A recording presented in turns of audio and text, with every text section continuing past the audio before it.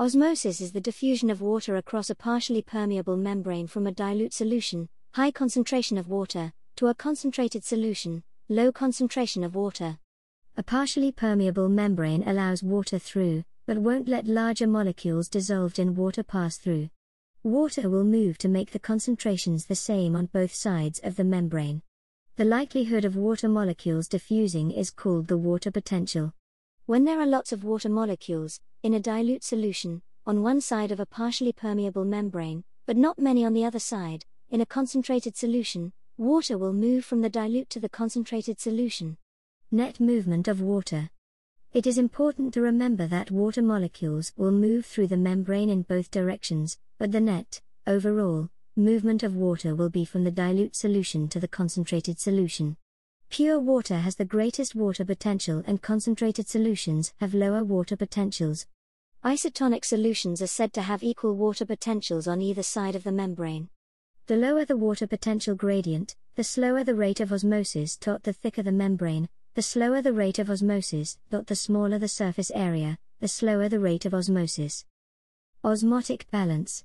Blood must be kept at the same water potential as blood cells, and other body cells, so that cells do not burst or shrink.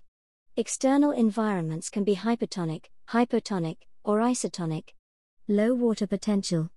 A low water potential solution, hypertonic, has a lower water concentration, and a higher ion concentration than cells. If the blood becomes too concentrated, cells lose water by osmosis and shrink.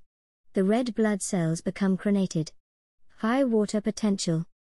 A high water potential solution, hypotonic, has a higher water concentration and a lower ion concentration than cells. If the blood becomes too dilute, cells gain water by osmosis and burst. Equal water potential. Blood normally has the same water and ion concentration as cells, isotonic.